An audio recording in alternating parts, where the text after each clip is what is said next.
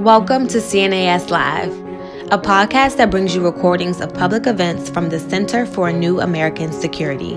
What you're hearing today is a previously recorded conversation, but we invite you to visit cnas.org/events to learn more about upcoming discussions and ways to connect with us. Hello, everyone. Welcome. I'm Paul Shari. I'm a senior fellow and director of the Technology and National Security Program here at the Center for New American Security.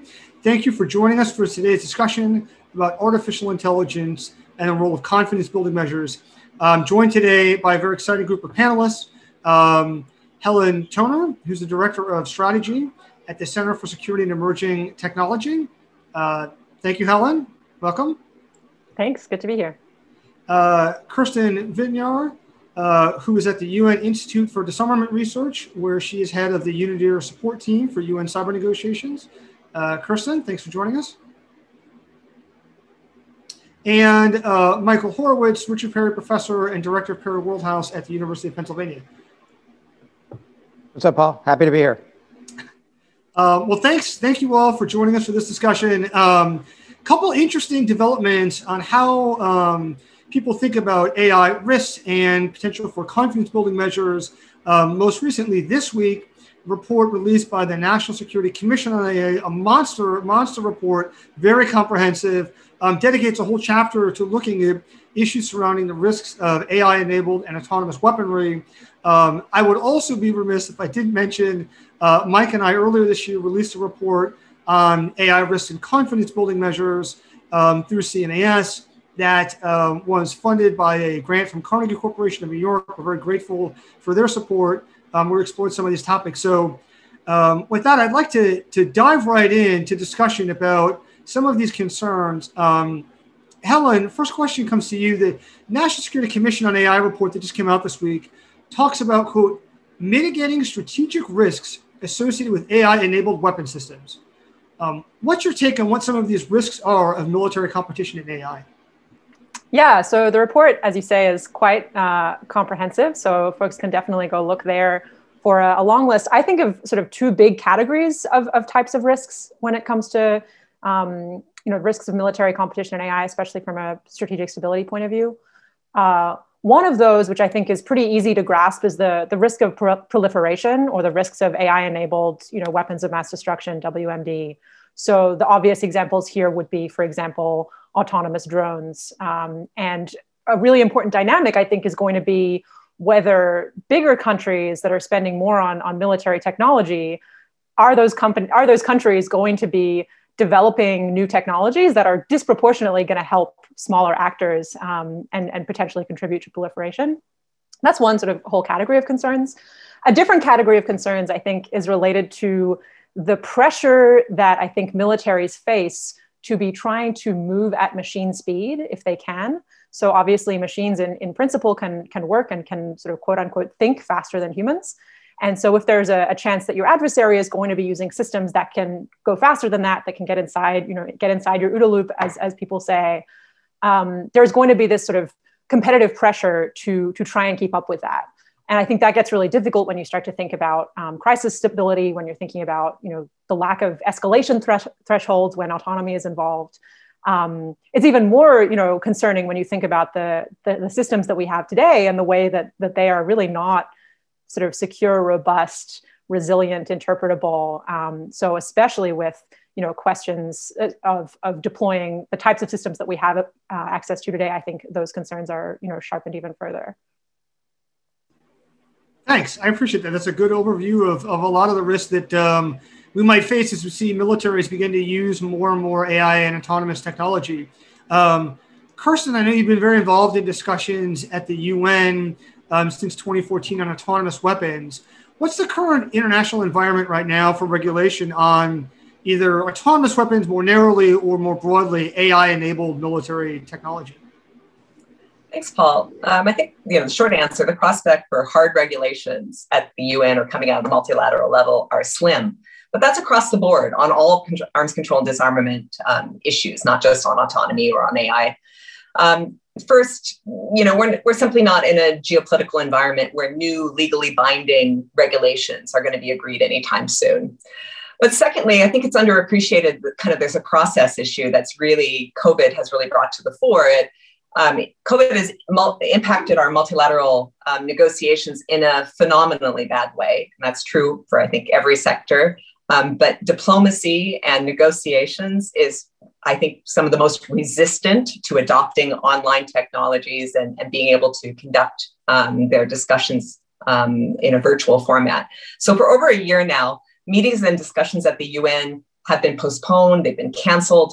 And while some work has transitioned to informal online consultations, for example, the 2 cyber negotiations that I support have been regularly meeting in virtual, informal meetings since last spring. I'm in New York this week because next week we will have the final negotiation session of one of these negotiations here at the UN, a physical meeting. And that's because there are some member states who insist that physical meetings to negotiate, to take formal decisions. And that's across the board. That's in the Security Council, that's in the General Assembly, and that's in processes like CCW. So physical negotiations are obviously incredibly hard when the majority of negotiators can't travel. The CCW has, of course, and the discussion on lethal autonomous weapons has suffered from this. Late in 2019, we saw the establishment of a mandate for 25 days of discussion on laws between 2020 and 2021. And with COVID, there was a single 5-day week of hybrid meetings last September, which some states, true to their positions across other UN fora, refused to participate because it was a virtual, not fully in-person meeting. It was a hybrid meeting. So the November meetings were canceled, and the session that was scheduled for next week was also canceled. So there's potential dates coming up spring, summer to kind of resume the discussions. But the difficulty of gaining consensus on just holding hybrid meetings is really up in the air. So what does this mean? Lack of substantive progress due to resistance of the positions of some states, but also a lack of progress due to the process-related delays may lead to increased momentum for a like-minded process to ban autonomous weapon systems being taken outside the UN. And the question is really, were that to happen, what important questions would be left on the table unaddressed? And what measures would fill the gap in the normative and CBM framework among the most mature AI states who would reject such a process? Thanks. I appreciate that. That's a helpful reality check on some of the difficulties of the international diplomatic process. And certainly if states are having trouble agreeing on whether or not to hold a meeting, that's a useful, cold splash of reality on the prospects for actually kind of really hard limits on technology. Mike, I want to turn to get your take on the NSCAI report, and then we'll go back to Helen and Kirsten for their analysis. The NSCAI report dedicated a whole chapter to talk about some of these risks associated with military competition in AI, and then a number of practical recommendations.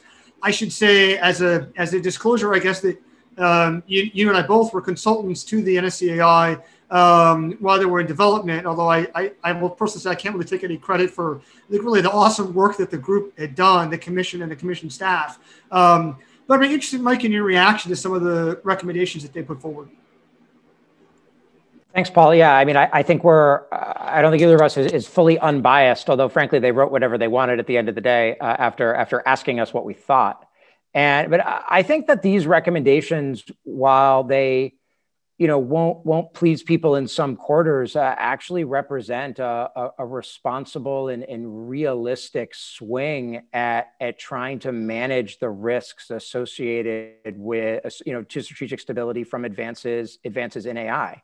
And, in particular, the focus on, the notion of the U.S. becoming a leader in promoting limits on the integration of AI into critical nuclear systems, the suggestion for a strategic dialogue with Russia and China. I mean, talking on the one hand is like kind of easy, but, I think there's something important there. And, and obviously, given the report that we wrote, that was published last month, I was very pleased to see the integration of some of the recommendations we laid out surrounding confidence building measures.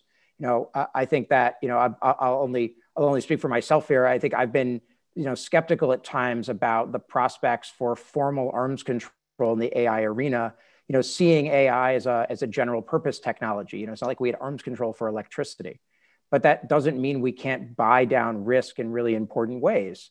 And I think, we can buy down risk in terms of it with transparency measures and standard setting, rules of the road to try to improve behavior. And I think we can buy down risk in particular usage areas and thinking about something like, say, an incidents at sea agreement, style agreement for autonomous systems.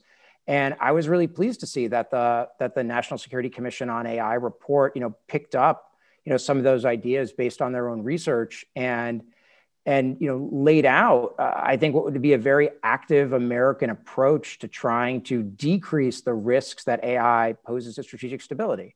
And again, not everybody's going to be happy, with those. With that, the report acknowledges, for example, the possibility of autonomous weapon systems. It doesn't advocate for a ban on them, as I think some in the NGO community would have hoped.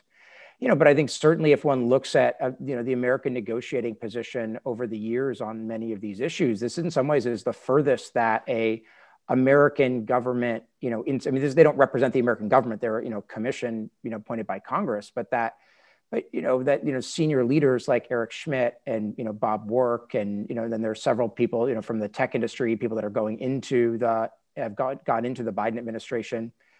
This is a really good swing at ways to decrease risk, and so I'm supportive of a lot of what's in that that chapter on strategic stability in particular. I want to get your take next, Helen. What was your thoughts on kind of the NSCA's, both their analysis of some of these risks and then their recommendations? Yeah, it was super interesting to see the final report come out, and I agree with a lot of Mike's analysis. One thing I'll say for anyone who, like me, was initially put off by the 800-some page count, it turns out that a bunch of that is blueprints and appendices. It's something like 200-some pages of the actual chapters, and they have a nice online interface that you can kind of scroll through. So I thought I was going to have to strategize and sit down with a whole weekend and figure out how to break it up. It's pretty approachable, actually. I think they did a really nice job, but it is very long. One thing I've been struck by also in just some initial conversations with folks, some folks from the NGO community, as Mike mentioned, a few folks from Europe this week about their reactions to the report, is the interesting tensions between the different chapters, which I think reflect real tensions that, the national security community in the US is facing. So for example, Mike, you just talked about the ways that it lays out these strategic risks. There's also a whole chapter 7, about testing, evaluation, validation, and verification. And the difficulties there. But so I was interested, given the existence of those chapters, that many of the conversations I've had with folks this week have focused more on things like chapter 2, which is really focusing on pushing forward the AI readiness of the Department of Defense at maximum speed, and also some of the judgments that open chapter 4, which are really standing up for the US's ability to build and deploy autonomous systems in battlefield contexts at some point in the future. Basically, that I had these conversations with folks that were really saying, wow, this is an extremely pro-autonomous weapons report. DoD is really going full steam ahead. Like, gosh. And so I thought that was really interesting. Mike clearly disagrees with that take, but I thought it was interesting that depending on which chapters you read and how you interpret them, it can come across differently. And I think this also, Paul, something I've heard you say plenty of times is talking about the two big types of risks you can face when deploying new technologies: to go too slow or to go too fast. And so I think these tensions are reflecting that as well, that the National Security Commission in this report, and of course DoD more generally, want to be saying to competitors and adversaries, we're going to be going at world pace, we're going to maintain our superiority, we're not going to go too slow, while at the same time needing to make sure that they are pacing themselves adequately. I think a couple of dimensions that I found really interesting here are the distinction between laying the digital foundations to be able to use these systems and build these systems, which I think is really the focus of chapter 2. So that's more about data management. It's about, human capital and training and the digital systems within the department, which are notoriously somewhat behind the times, one might say, versus, putting things into operational use on the battlefield, which is just a very, very different question.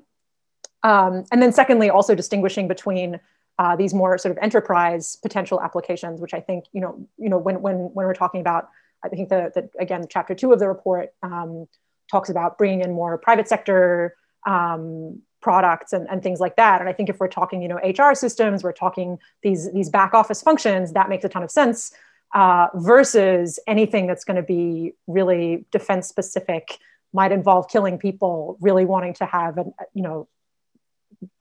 far more caution and far more deliberate process involved there. So I don't know. That was some of the interesting thoughts that the report prompted for me. That's great. That's super helpful. And it's always good to know how people, particularly if they're folks coming from outside the defense community, perceive these kinds of things, because obviously these kinds of documents have multiple audiences, right? There are audiences inside the government, the defense community that they're trying to message to, and in many cases spur people to action. There are audiences on the Hill. There are audiences, in the broader tech sector, and then of course people internationally. I thought your reaction to the reaction that you were conveying as others had to the autonomous weapons is really interesting in particular, because when I looked at it, there's nothing, from my perspective, that's new or different, right? I agree. Yeah, I was surprised. I sort of looked at it and thought, yeah, of course, this is the things they were going to say. But it was a pretty strong reaction that I heard from multiple people this week. So I thought that was interesting. I mean, not to speculate too much, but my bet would be that that may reflect communities that just don't believe the U.S. when the U.S. says things like, "Hey, we're not developing autonomous weapons right now." And so I think there's also a really interesting a really interesting distinction between something that I think Eric Schmidt, the chair of the commission, has said in media interviews this week, and that is also in the report, which is existing U.S. procedures are adequate to ensure that the U.S. will only field systems that are compliant with international humanitarian law. That is one statement. It's pretty easy to interpret that statement as saying, we are on the way to doing this. We know how to do this. We have systems that are going to be rolling out soon, which it's not quite what he's actually saying. What he's saying instead is there are existing checks in the process that are going to stop systems if they're not capable of doing that. But I definitely, I think that statement can be seen as, we're going full speed ahead. We have these systems in the pipeline. They're coming through. Our processes are great. Don't worry, we got this. Which, I think doesn't always land well for folks who are concerned about the impacts of these technologies. Yeah. I was really reading it kind of from an international perspective and talking to people outside of the United States. I think a lot of people were struck by the tone that it took. Particularly vis-a-vis Russia and China. It comes out very strong in the chapter 4, obviously. I was really personally struck by the tensions that Helen described. I think a lot of people won't read the whole document. They'll dip into the chapter they are most interested in. And what makes the commission's work, I think, so interesting and complex is those tensions that we see between kind of those, in some ways, competing interests, even within the same government. And so I think we do ourselves a bit of a disservice if we only dip into chapter 4 and talk only about the autonomy kind of discussion and where it puts us. So I was struck by those tensions as well. But I have to say, I really appreciated in chapter 4 specific that the emphasis that the commissioners put on looking ahead to what could be concrete CVMs. And Mike, you mentioned some of this. For example, the practical risk mitigation measures, the automated tripwires. The report specifically mentioned nuclear weapons, but of course, I think there's some maritime systems that would be really good candidates for this in the short term as well. CVMs come in a variety of kind of flavors and intensities, from transparency measures to cooperative measures to stability measures. And with the publication of 3009 in 2012, the US took the lead in these discussions on transparency, right? And being the first meant that the US received a lot of criticism internationally for that directive. But, putting it out there and in the public domain at the international level, was an important transparency measure, just as the 2020 AI principles are as well. And with these documents and others, we have really the building blocks to work with allies and beyond, because we have to get to the and beyond part as well, on cooperative measures, such as establishing robust T&E and B&B standards, or such practical measures such as tripwires. Thanks. Well, that's very helpful again to hear the international perspective as well, and certainly let's not feel constrained to only the issues of chapter 4. If there's other things you want to leap on or that are not related to the report, feel free. I think one of the things that I think is interesting about the report is there are some specific ideas that they tee up in terms of confidence building measures, as you mentioned, Kirsten, that it's able to get beyond kind of some of the hand waving of like we should think about ways to mitigate these risks, to talk about particular ideas. I want to tee up kind of for the group, the first recommendation they have when it comes to confidence building measures, which they talk about having the U.S. clearly and publicly affirm existing U.S. policy that only humans can authorize the employment of nuclear weapons, and then look for similar public commitments from Russia and China. Interested in your thoughts and reactions to that. Is it a good idea? Are we likely to get anywhere with it? What's your take? Jump ball for anyone who's interested. I mean, I definitely am a fan of that recommendation. I think it's an absolute no-brainer right now that there's no way we could, maybe 10, 20, 30 years in the future, this is something that it would make sense to revisit. Maybe. But right now, it's a complete no-brainer that you don't want to have any of these kinds of systems anywhere near your nuclear C3. And I think that's something that the U.S. could easily affirm. The former director of the Joint AI Center at the Pentagon, General Shanahan, has said this. But he's one person. He's at his rank. To have it affirmed more loudly and by more senior personnel, I think would be, clearly a good move. I completely agree with Helen on that. I mean, Paul, you really hit it on the head. This is confirming existing policy, right? And that should be said loud, said proud, and up the stakes for others to make similar commitments publicly. It's a super CBM to make public unilateral declarations and then use that as a way to pressure our friends and allies to help develop that normative framework around it as well. So, yeah. Yeah, I think it's not just a good idea. I'll make it uniformly positive here, but it's good strategy. I mean, we never like saying that we won't do things. I mean, that's just like not something the U.S. like really does all that often. And it's not just General Shanahan, General Rand. A couple of years, there's several prominent American generals have expressed serious concern with the notion of sort of AI integration in critical nuclear systems. Part of that's about technology risk. I think part of that's about trust in America's existing second strike capabilities. And in that case, why would you take the risk? And in that case, there's a real opportunity for the U.S. to be a leader in this case, which, to Kirsten's point, I think then maybe puts a little bit of pressure, even if it's only a little bit, puts a little bit of pressure on other countries to maybe make similar statements and help sort of set the standard. And from a strategy perspective, and then, maybe it makes it easier down the road when other countries want stuff the U.S. doesn't want to do. Yeah, what this reminded me of, to your point, Mike, about this not being, saying we won't do things is not something that happens here very often. It reminded me of President Nixon, saying doing the unilateral commitment to get rid of the U.S. offensive biological weapons program, and that obviously looks fantastic in retrospect. Obviously a good idea. Right? Who needed bioweapons? You had nuclear weapons. There was no point to them anymore. It's great. Who needs automated nuclear weapons? You got human nuclear weapons. Yeah, I mean, I think one of the things that I've thought about with this, and maybe this is unfair, but it seems to me like just a bare minimum threshold for when we think about sort of things that you're concerned about with AI risk, because it seems like an easy one. And in particular, it seems to me that, if we're not able to get other competitor nations to publicly, in a politically statement, and that's not legally binding, that's not a treaty, to just sort of say we agree that, we shouldn't allow machines to make nuclear launch decisions, then I don't know how we're going to reach agreement on more difficult challenges. I would hope that that's a bare minimum that we could get countries to agree upon. It seems like at least a good place to start. Other thoughts on things that jumped out at each of you in terms of the recommendations or some of the risks that the report highlighted that you want to highlight? I would just call out one thing, circling back to something that I think sort of Helen had mentioned in thinking about the contrast between some of the chapters.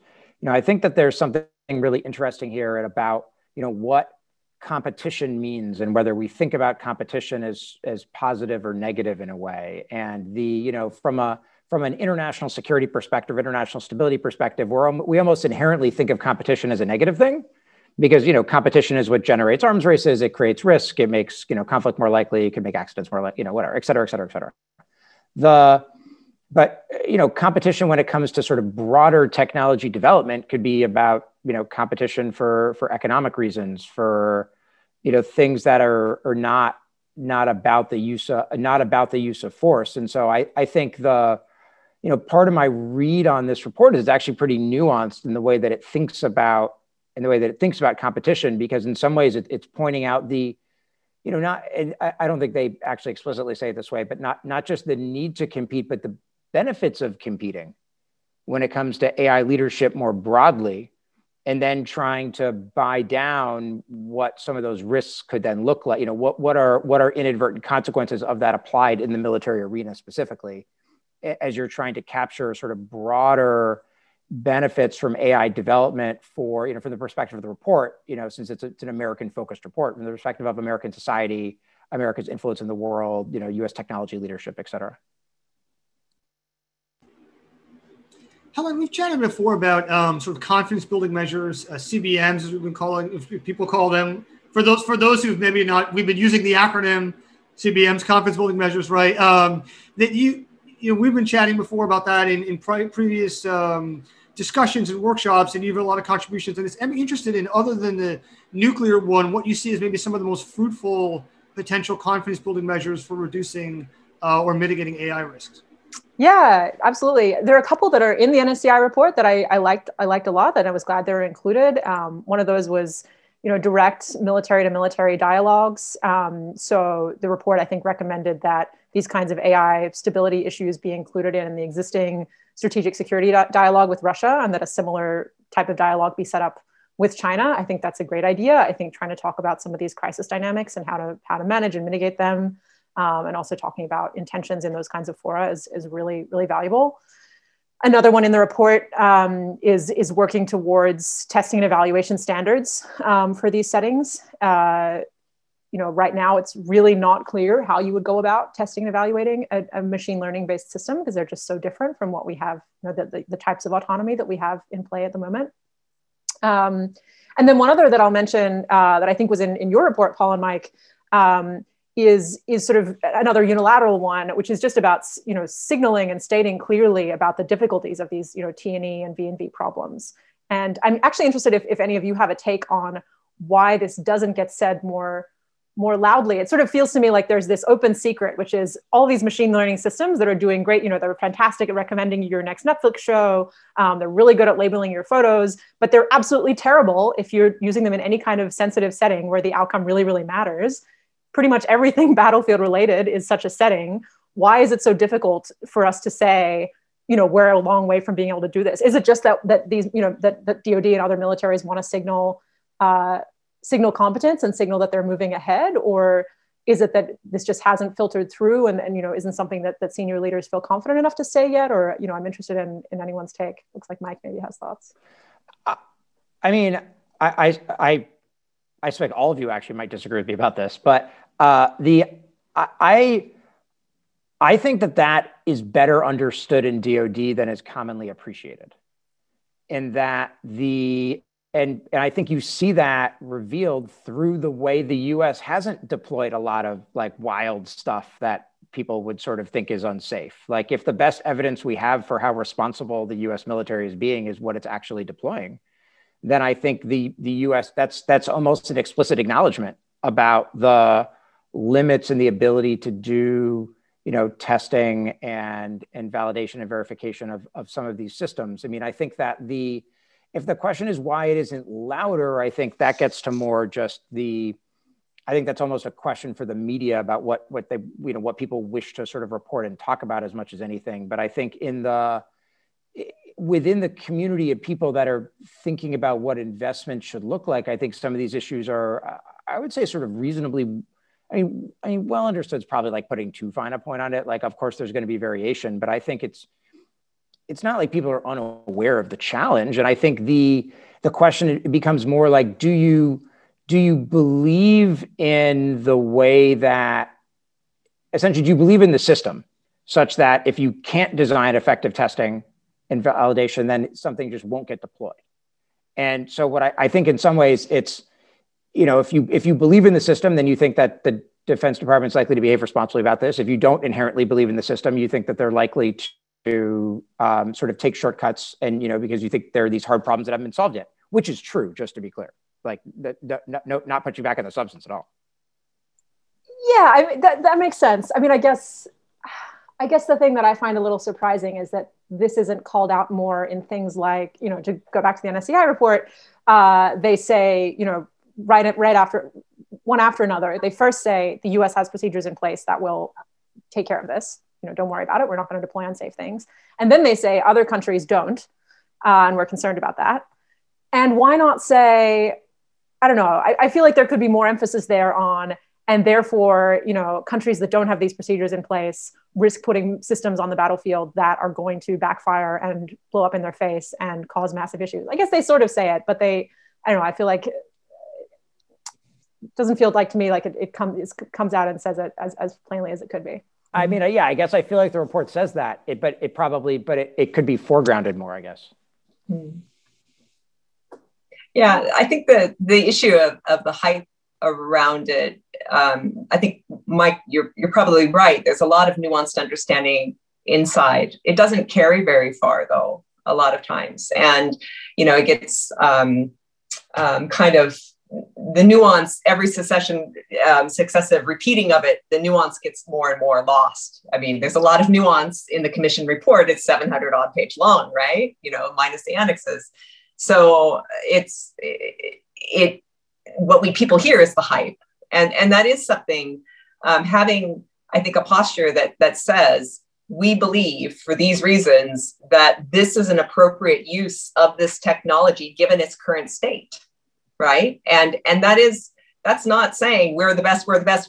It's like, this is just a reality check. And that goes to that tension we often see in, for example, the laws discussion in CCW of this technology is completely revolutionary and it changes everything and, on and on and on.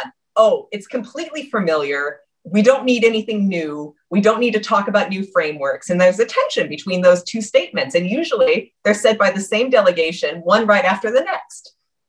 This is amazeballs, but we don't need to do anything new. And there's like not a lot of calling out on that. And there's a lot of cognitive dissonance that happens when you hear those two statements at the same time. So I think more nuance is important on these issues. And that's across the board, whether it's AI-enabled weapon systems or AI in other parts of our lives. And for those following him with bingo cards who had amazeballs on it, I think you just won.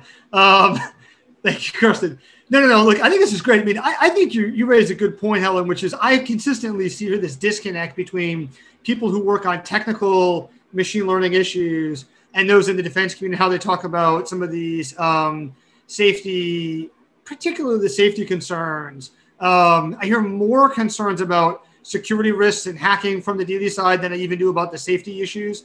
But I mean, that was one of the responses that I saw from folks about the report was like, how are you going to use machine learning systems in these ways? It's just not reliable enough. And I think at the technical level, like the engineers probably understand those challenges in DoD, but I think the tone is clearly different. And the way that senior leaders talk about it is clearly different. I mean, I think the messaging, my take is at least the messaging from senior leaders in the department, and the commission report kind of reflects this, is largely like jam your foot on the accelerator. It's like, how do we do more? How do we go faster? It's like, yeah. T&E, we'll figure that out. Let's move forward. I don't know. I'd be interested in others' reactions. Yeah, I think that's similar to my take, and I feel sort of, I guess I feel the thing I feel confused about is why there isn't a clear. It seems like it would be in the U.S. interest to say more clearly, hey Russia, hey China, we all see these systems aren't ready yet, right? Like we all see that these technologies are not going to be deployed, not going to be able to be deployed in a useful, reliable way anytime soon. And I think the messaging that is being done is a little different from that. So we've got a question that's come in through the chat here. What would verification and compliance regime for confirming no AI or machine learning use in nuclear decision-making look like? How would you verify AI's role in strategic nuclear command and control that's very different than verifying hardware components or other types of WMD. Interested in folks' take on that. How would you implement that in practice? Nobody knows. Whatever. I think I'd say two things about this. One is that, there's an extent to which there are probably international benefits to be gained, even if there's not verification. To go back to an example that Helen gave before from the Biological Weapons Convention, there's not a verification regime associated with the Biological Weapons Convention, much to I think the chagrin of many, including me. But and certainly I think that has maybe made violations more likely at, it's like some point or another, but the creating that strong norm against the use of biological weapons we've come to regard as important. And so one could imagine, some sort of international declaration surrounding nuclear weapons and AI, even if it didn't include verification, is actually still having, I think, some important value. I think verification there would be extremely, extremely tricky. And frankly, there's not a ton out there that explores some of those things. And let me toss it to Helen, because one of the only things I've read about this is a report that came out from CSET, like sort of 2 weeks ago that explores sort of some possibilities for sort of how you could essentially have inspectors plugging into systems to verify sort of what's there or not there. Now, the political will to have people do that, different question. Yeah, I totally agree that I think that we need not assume that we need to have these kinds of verification mechanisms in order for these kinds of declarations to be useful.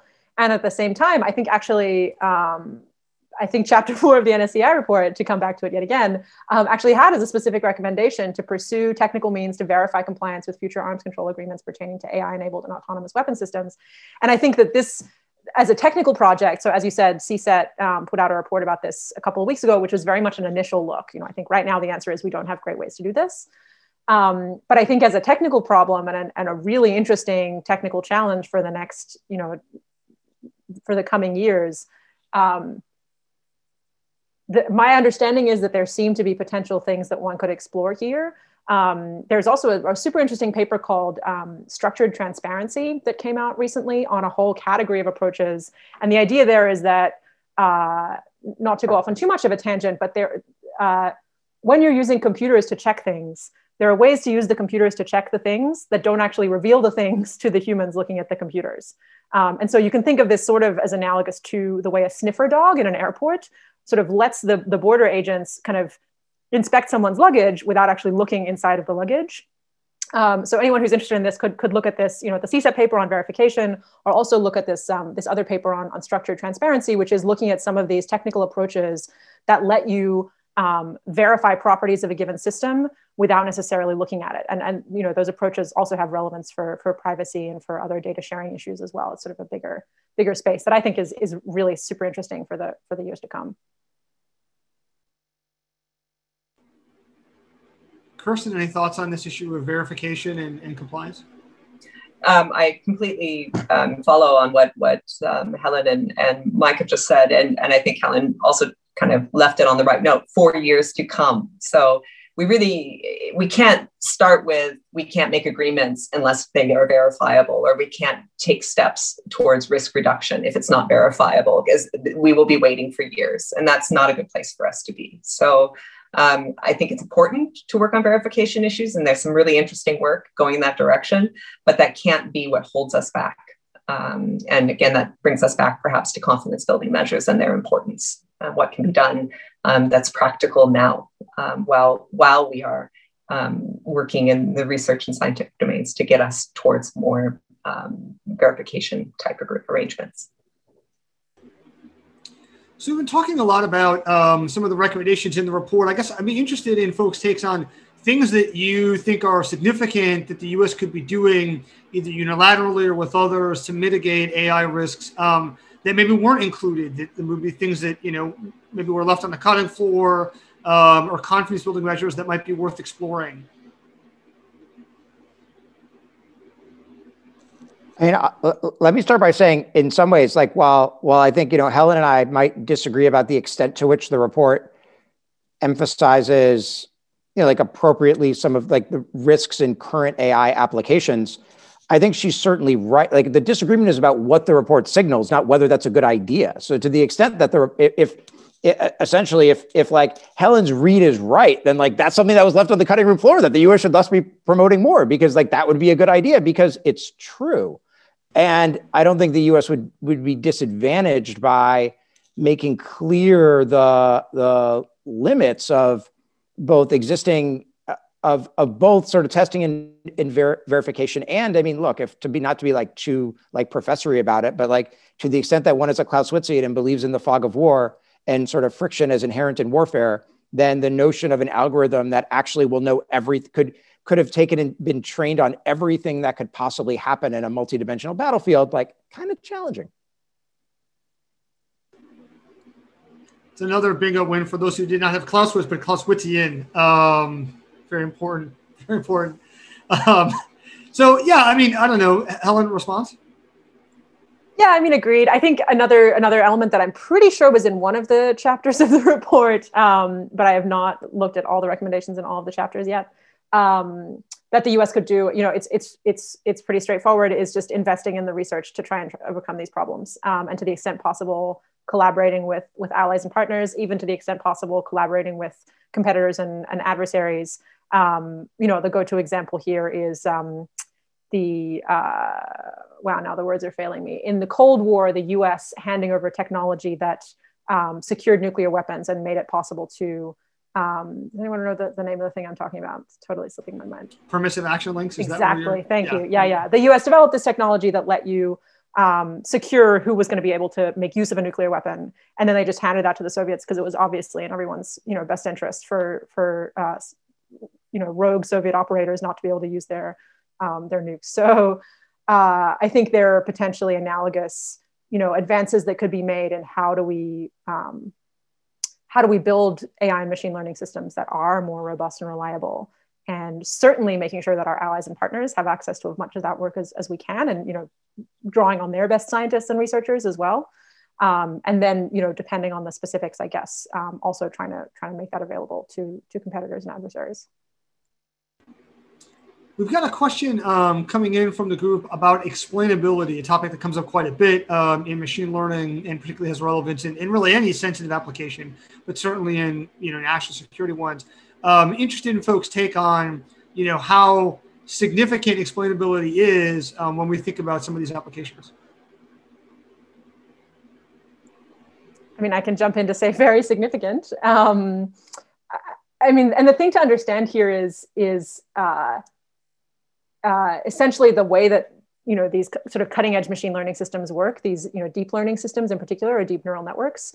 It's not that we don't know how they work kind of mathematically. It's that if you look at how they work mathematically, it's sort of millions or even billions of numbers that get multiplied together in specific ways. And so we can look at those individual numbers, and that doesn't actually tell us, you know, what is going on for this system. Why did it, you know, and you can think of this both in terms of autonomous systems. So, you know, an autonomous system goes and does something, and you want to look afterwards, why did it do that? Or you can think of it in terms as well of decision support systems. So, you know, maybe a pilot has a heads up display and it makes some recommendation to them for what to do next, or, you know, tells them that it's identified something in the surroundings. And can the pilot understand how did the system, why does the system think that? You know, should the pilot believe it, or should they, you know, trust their own judgment? And, you know, again, the short answer here is basically we currently have no good ways to set up these cutting edge deep learning systems such that a human can look at them and really get what was going on. This is an ongoing area of research. There's some super cool work that's come out, you know, even in the past month or two, but it's a long way from being deployable and useful and reliable. I want to follow up on the issue that we talked about earlier about sort of technology risk and maturity of the technology. We talked about in the context of kind of signaling and how the U.S. should message this. But I'm interested in everyone's take on sort of, you know, internal to even just how the United States approaches AI machine learning technology. Do you feel comfortable with the processes in place to ensure that the systems are mature and what's coming out is reliable and trustworthy? Do you think there's work to be done there? I think there's certainly work to be done there, but I would say, as an earlier answer suggested, I'd like on balance, I guess the way I would say this is I certainly believe in how the US is doing it more than my understanding of how anyone else is doing it. And that actually relates back to the explainability point that Helen just made, which I agree with entirely. I would just add that I actually think explainability is an important thing here, since from a technology adoption perspective, if senior leaders and the operators that have to employ these systems don't understand how they work and can't be persuaded that they can understand how they work because the systems aren't explainable, that makes them less likely to be used anyways.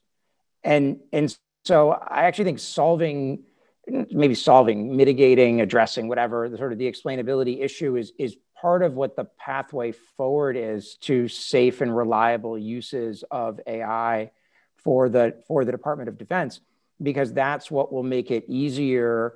That will make it easier to explain to broader sets of both the senior leader and operator communities of what these capabilities are and what the risks are in ways that are accessible to them, which makes them more likely to behave responsibly. That essentially, if you want to decrease if you're worried about automation bias and people thinking about sort of an algorithm as like magic pixie dust, then they don't realize it's not like a calculator. The explainability and thus the ability to more clearly articulate risks based on that and what failure modes might look like could thus make safe and reliable adoption easier as well. Kirsten, Helen? I was kind of just thinking if there's any lesson that we could take from the cyber negotiations that have been underway for 15 years in the UN on digital technologies, and you mentioned signaling. I asked myself, rather than kind of looking for there to be new international arrangements and new agreements and things, let's really look at the norms and principles, the CBMs, the legal regimes that we've already agreed on, or states have already agreed on international peace and security and digital technologies, and see where we can use those, to get a leg up. And particularly, I think that includes Article 36, weapons reviews. And that's weapons, means, and methods, and really pushing forward on the means and methods part, I think it helps us with signaling. And we can loop that back to T&E and B&B. The closer work today with the technical community, more investment with the research community is really going to help policymakers understand what would be the bar for T&E and B&B for AI-enabled means and methods, not just for weapons, but the means and methods. And that would probably be an important signaling function in the international community as well. And do you want to maybe just briefly describe, explain to people what Article 36 reviews are, what that means? Some folks I assume know, but maybe not everybody on the call. Article 36 of Additional Protocol 2 of the Geneva Conventions, where states who have signed up to the protocol, please correct me if I'm wrong at any point, Paul, go through weapons reviews to test and ensure the legality of their weapons. But we talk about them as weapon reviews. But if you go and look at the actual language, it talks about weapons, means, or methods of warfare. And there's particular challenges when we talk about digital technologies and Article 36 reviews, which are not transparent processes, obviously. And there are particular challenges with digital technologies, and particularly when we talk about learning systems, testing and going through an Article 36 review with a system that may evolve on the battlefield brings up particular challenges. And these are, I think, people have been thinking about this, but there's not a lot. I don't think there's a lot of reassurance coming yet, partially because we don't have the technical side of the house in order yet. And it's still a lot of open research questions. But as Helen mentioned, a lot of interesting progress happening there too. So we've got another great question coming in from the group that I'm just going to read aloud to folks. So, and this is a common question that I hear. So I really like, thanks to someone for submitting this. Have the speakers seen much evidence of similar policy debates in Beijing or Moscow around these science topics? The person notes neither Xi nor Putin have an equivalent commission offering outside and public advice, but are there policymakers or experts in China and Russia who are calling for their governments to explore confidence building measures and to mitigate the risks of military AI? What's your take on what might be going on, perhaps even behind the scenes in other capitals? I've seen a little of this in China. Paul, I'd actually be interested in your take. I'm pretty sure you would have interesting stuff to add here as well. I think it's always difficult for Chinese representatives to they're often more concerned about speaking out of turn at international events than their perhaps American counterparts. The event where I've seen sort of most discussion of this was an event at the National University of Defense Technology in Changsha in 2018, which was a mostly Chinese language event, and was most of the participants were Chinese, and there were many different presentations about kind of AI and global security issues, and maybe 2 or 3 of them touched on these kinds of stability issues and made kinds of recommendations along these lines. So that was a place where I felt like I got to get a little bit of a peek into more of a domestic discussion, and these issues were on the table, and I was glad to see that. They weren't as central and certainly not as public and splashy as the NSCI report. Yeah, I mean, I would certainly agree. I think there's obviously a big difference in terms of public messaging, and there's just different audiences, right? I mean, Russia and China don't need to worry about some of the domestic messaging and audiences that folks do here in the United States. I would say that I've been a part of, track 2 dialogues with Chinese military AI experts over the last, I guess, year and a half, going on almost 2 years now. And I found much more similarities than differences in how Chinese military experts studying AI talk about these issues, very similar to how folks in the US do. There's a general skepticism of, some kind of legally binding measure that might tie your hands in a competition. But I think a strong awareness of the risks of the technology, the limitations of the technology. I think one important asymmetry is, the legal and ethical issues I found just have less salience when talking to folks coming from China, whereas when talking to folks in the United States or in Europe, where the things that people might come with first is, well, what about the law? What about these ethical concerns? That's not what's foregrounded with Chinese experts, but they are deeply concerned about retaining human control over the technology. And so I'll often hear some people in the US say things like, well, our adversaries don't share our morals and our values, and so they would be unconstrained. I think like the first part of that thing might be true, that they might have different moral and ethical perspectives, clearly on a number of issues, particularly with the Chinese Communist Party. But when it comes to constraints, there are other practical constraints about militaries wanting to have weapons that are controllable that also exist in other systems as well. And certainly in authoritarian systems, there is a real strong desire for a strong and tight degree of control by the political leadership over the military forces and what they're doing. But I think, these kinds of, there's also, it's worth just mentioning here, and I think most experts who track these issues are well aware of it, there's a huge asymmetry of knowledge between the US and, say, China, where there's a lot more understanding, I think, that people have in China about what's going on here than vice versa.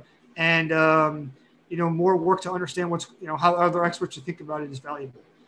We are coming up on the end of time, and I did not mean to filibuster there at the end. Let me turn to each of you to give you 30 seconds to jump in with any parting thoughts. Kirsten, you're up first.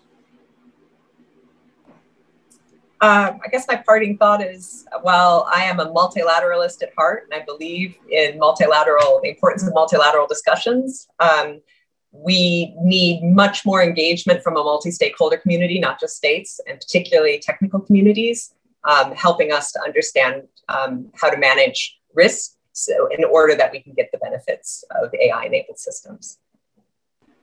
Thanks. Mike? Sure. I think there are a lot of opportunities for the U.S. to be a leader, both in AI, which I think would be good from an American economic and national security perspective, and in AI safety and in decreasing the risk risks to international security from more dangerous uses of AI, miscalculation, inadvertent escalation, et cetera. I mean, there's a lot of precedent for this. I mean, as you know, I think the better analogy for AI is something like a general purpose technology. And so the right era to be thinking about in general is more like late 19th, early 20th century. But if you think about the Cold War broadly, the US simultaneously promoted varieties of arms control and confidence building measures while pursuing, technical, economic and military leadership. It doesn't need to be one or the other.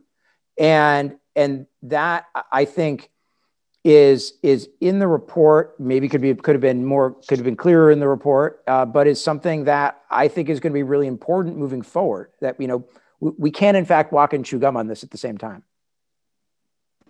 Thanks. And Helen, you get the last word.